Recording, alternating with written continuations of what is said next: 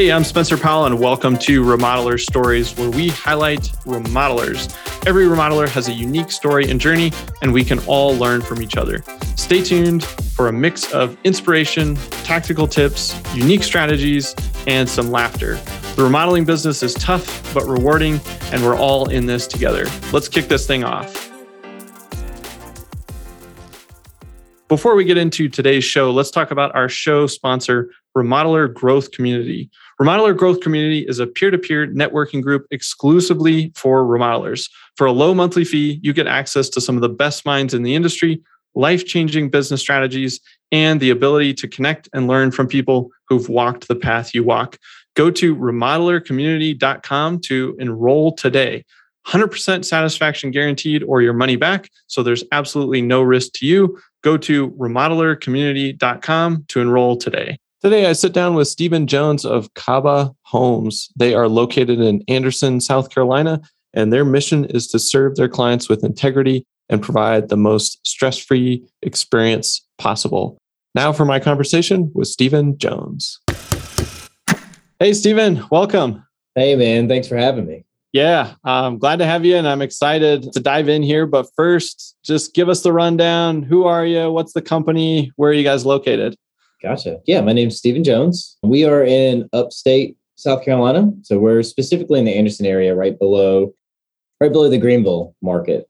A lot more people are familiar with that. Right on. We do the company's Caba Homes, and we kind of focus on now new construction and probably bigger scale renovations. Kind of our world that we live in now. And did you start the company? And I guess how did it all begin? Yeah, so I did. The very beginnings were, I guess I got interested back when I was 16. So the school, to my high school, they had a construction program, kind of like shop class, really. Second year in high school, the school did a program where we built a house, a little 2-bedroom house from the ground up. The shop teacher was a licensed builder. That's awesome. They don't have those classes anymore. They don't, man. And tracing it all the way back to that is where it piqued my interest. And I kind of chased the trades for quite a while, up until I realized I knew nothing about business. I was learning all the work side of it. So I ended up leaving to go try to learn more about business. I spent about 10, 11 years at Best Buy, mostly in management with them, trying to learn the business side, and then coming back over to construction. And shortly after started this company, spending, I guess I'm about 8 years in now. Feel like we're just starting to get our hands around this thing to feel like we somewhat know what we're doing, but we're making some good progress and doing some really cool stuff. That's cool. Yeah. It's funny. I feel like a lot of us as entrepreneurs, you get going and you're like, okay, I'm going to start here. And then in 3 years, we'll have double, triple, we'll be here. And then you get in, you're like, oh, it didn't quite go that way, but we're making progress, so that's it. Yeah. I've heard it called the paradox of progress, where it's just when we started, I thought I knew a lot more. And I've spent 8 years realizing that more that I know, the more knowledge that I gain, the more I see that I need to learn. So it feels almost like regression, but it's the opposite. And it's been a lot of fun. We're learning every day. That's cool. Yeah. So maybe talk about that first year or two. Were you guys focused on certain projects back then, or was it just whatever we can get our hands on, or how did that go? Yeah, more of that. We started out, when we started out of the gate, it was mostly me. And then it was bringing on a couple helpers, and it was, us, a truck and a trailer and tools. That evolved into, after a couple of years, we brought on a guy to head up the handyman division of the company. So we created a piece of the business that was focused on small jobs, handyman type work. I kept my attention on the renovation side of the business.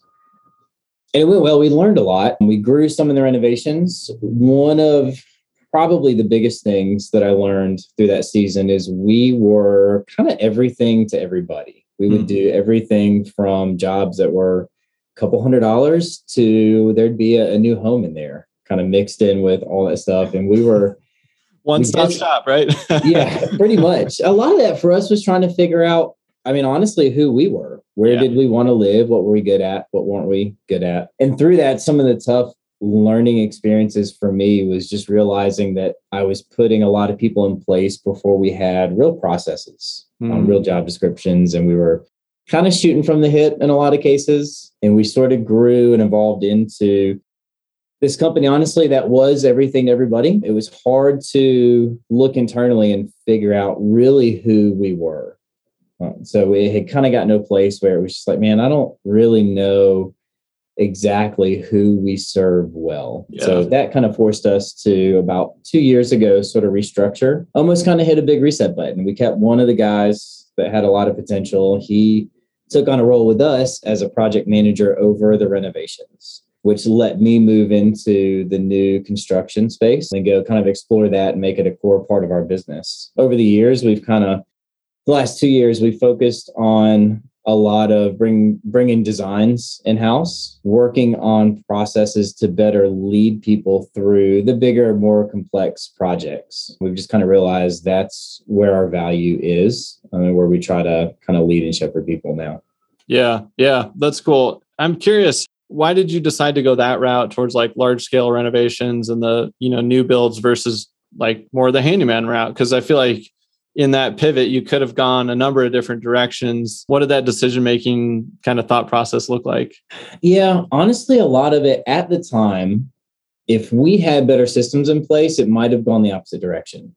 At that moment, the small jobs there was a lot more management involved. So one of the worlds we fell into that we didn't really intend on was we were doing a lot of like real estate repairs and had kind of gotten wrapped up in that world. And not that that's a bad thing. It was just there's a lot of timelines, a lot of just demands that you've got to meet there. And that can be tough in and of itself. But the big thing for us is the people, the vans, the equipment, the tools, everything that we needed. It was very management heavy. We just weren't set up well to do that. That was one of the biggest pieces that we were missing. So that was the biggest contributor at the time of letting that go. Being able to kind of clear our plate, really, and give us the time to sort of regroup and figure out what does it mean or what do we think it means for us to serve people well. Yeah.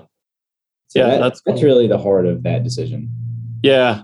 I'm also curious too, like if you kind of broke your journey into the first 6 years of kind of like figuring things out and taking on lots of jobs. And then the last couple where you said, hey, this is where we serve really well.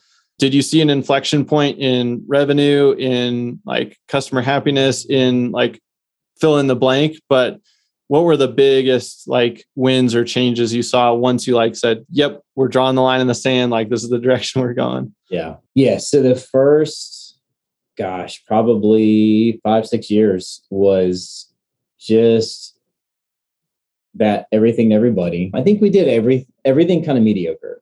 The last couple of years, as we shed just the bandwidth of everything that we were doing and honed it into a sort of a niche in the market, at least identifying a piece of the construction world that we wanted to live in, that gave us the margin to get better where we were. So we were able to gain, and honestly, we're just now really, I feel like, understanding what that looks like, because we did a lot of things well, but we're probably over the last 2 years, the biggest thing that I think I've learned is, at least on the customer side, is people need to be led in this industry. There's a lot of people that if we're not leading them, it's easy for them to just kind of take the roads that they think they need to take to get to a successful completion of a job. Kind of what we learned is everybody has their own path to get there. If we let them, they'll take it. And it's all with good intent, but it's our job to create a path and teach them that we've walked this path before and kind of show them that this journey is what helps get them to a place where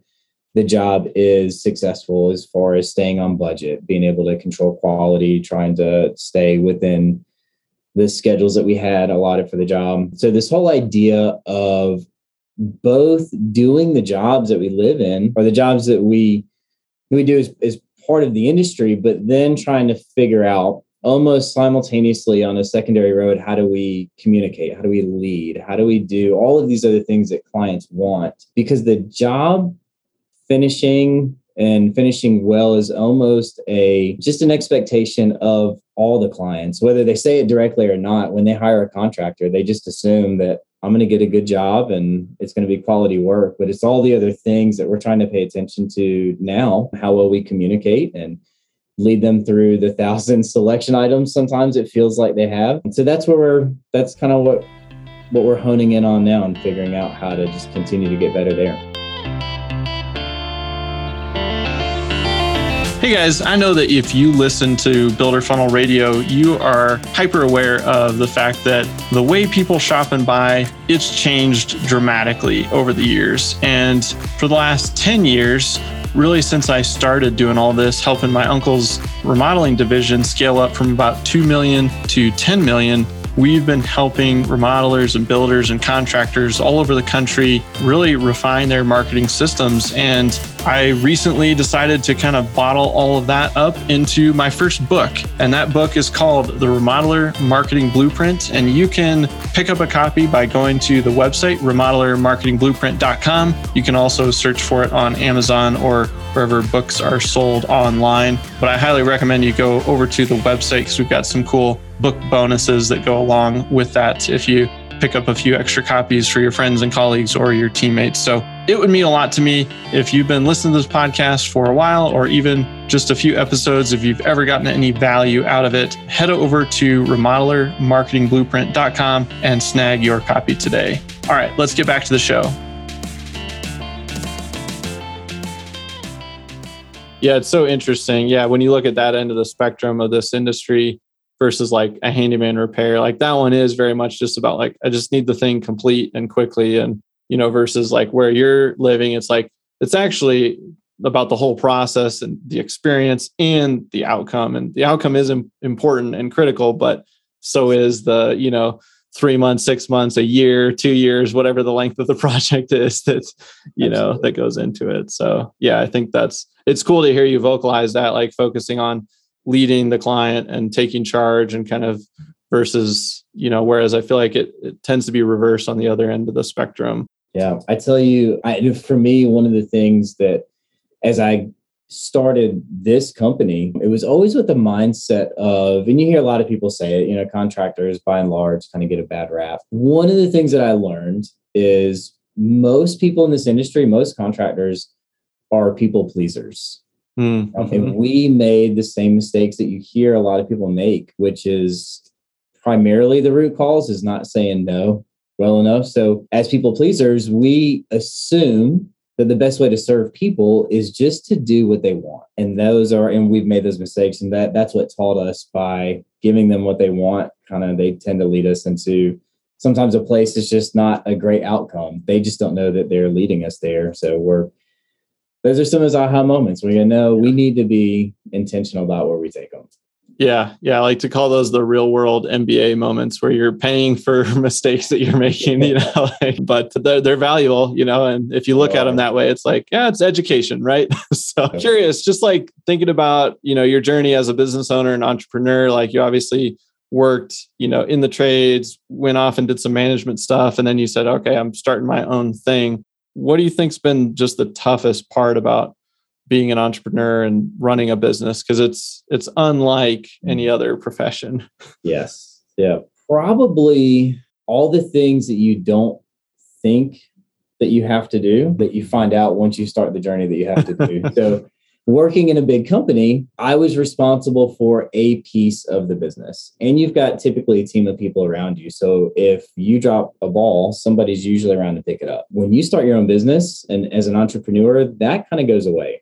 If you drop a ball, it's just dropped until you pick it back up. So probably the hardest thing is understanding all of the things that it really takes to make even a small business run well. Doing that on my own for a lot of years, I'm starting to understand the value now in trying to reach out to people around me. We're starting to outsource bookkeeping, for instance. We brought on the beginning of the year a business coach who's really helping us just identify the blind spots, and those where we're trying to lead the clients. They're really an instrumental role in helping us understand what does the journey look like, what should it look like, and helping us build collateral and guides to give to people. Some of the biggest lessons are understanding the workload, trying to do it all on my own, and then now engaging with some other people and just seeing how helpful it is to get a good team of people around you that even aren't necessarily direct employees.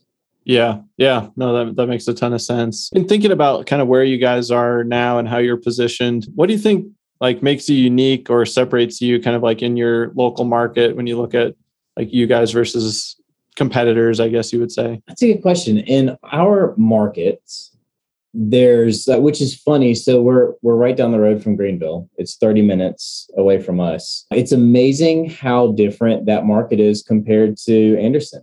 They've done a great job of sort of setting a bar around quality of work and professionalism. I spent some time with some guys over there, some builders now that I got involved with through the Home Builders Association in there, which led me to get involved here and be on the board and vice president for this one. Seeing how impactful that is, we are here trying to bring the systems and the guides to create more of a seamless process, or at least a repeatable experience for clients. There's a lot of good builders in our area. There's a lot of guys that care a lot. There's a lot of people that have repeatable systems. And that's what we're trying to build, that it will be a little bit different from what other people are doing. Yeah. Yeah. I feel like over the years, the journey, there's always like a wacky client story or a weird project or something like that. Anything coming to mind that was a little bit different? Man, I'm trying to think if there's anything out there that's just wild or crazy. Not anything that's just unbelievably wild. More learning experiences. Yeah. More just stuff where, great clients where by the end of the projects, they're just not, the relationships or the experience isn't quite what you wanted. And they always start off great. Yeah. And you realize kind of by the end of it, the frustration builds a little bit. But that's been some of the look in the mirror for us and realizing like, well, where did we fail and what do we need to get better at? Yeah. Yeah. But no, nothing just absolutely wild and crazy. Hopefully I don't have any of those either. Hey, that's always a good thing. Yeah. Well, then how about maybe like a favorite project or something that was unique or different? We're wrapping up one now that the client, they purchased a house that was existing, a whole home renovation that we did. And the house was really neat. The renovation, we were able to do some pretty cool stuff with it. That client, we were on about 13 acres and a lake and an old barn. He decided to take the barn and turn it into kind of a man cave. So we took what was just an old barn on the property, and it's going to be kind of a real neat man cave. He's a big hunter. So we took out like the second level loft and it's now 18-foot ceilings, and he's going to hang all of his trophy mounts all over the walls and kitchen sound system, big screen, it's a really cool project to take kind of this old barn and turn it into. That is cool. It's definitely a unique project. Yeah, well, you definitely got to get some pro photos and put that in the portfolio because that sounds like a good one. Sure.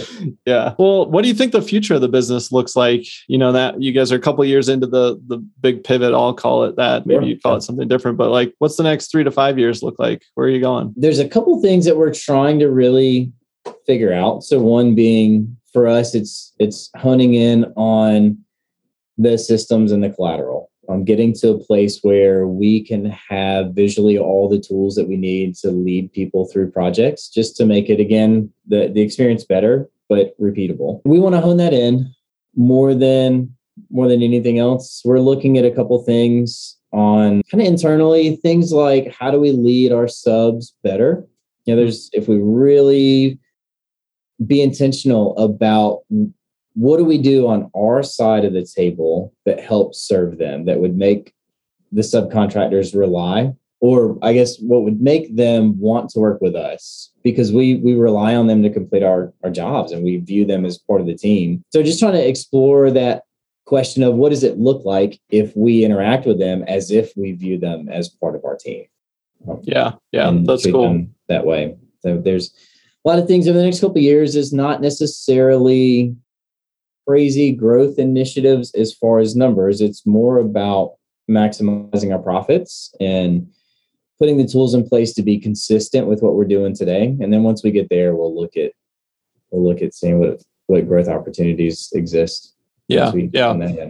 No, that's great. I mean, if you're not making profit, then it's just a lot of work for nothing. So I'm always a proponent of focusing on that. A couple of questions, Stephen, to wrap us up. One, it's been a wild 2 years for the industry. We thought everything was going to zero, and then it was like, boom, we shot out of a rocket ship, and, generally everyone's been pretty busy. It's not 100% across the board, but pretty much so. But it's, shown us some other problems and issues that we have that we're dealing with. What do you think are like the top one or two that as an industry we need to be thinking about and really working to solve and not just talk about?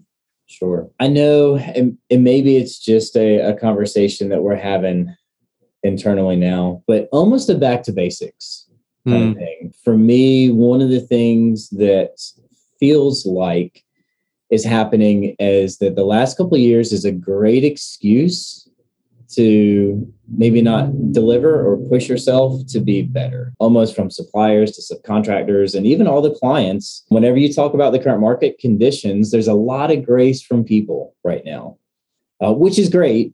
My fear is that we're letting that settle in to complacency and we're losing sight of just basic communication, returning phone calls, just the almost basic customer service skills that kind of have fallen below status quo kind of level. So I really think it's going to be, especially if we see a little bit of a downturn, nobody in our industry wants that. At some level, it feels like it's almost necessary to kind of reground us and sort of reset the bar for just level of service, period. Yeah.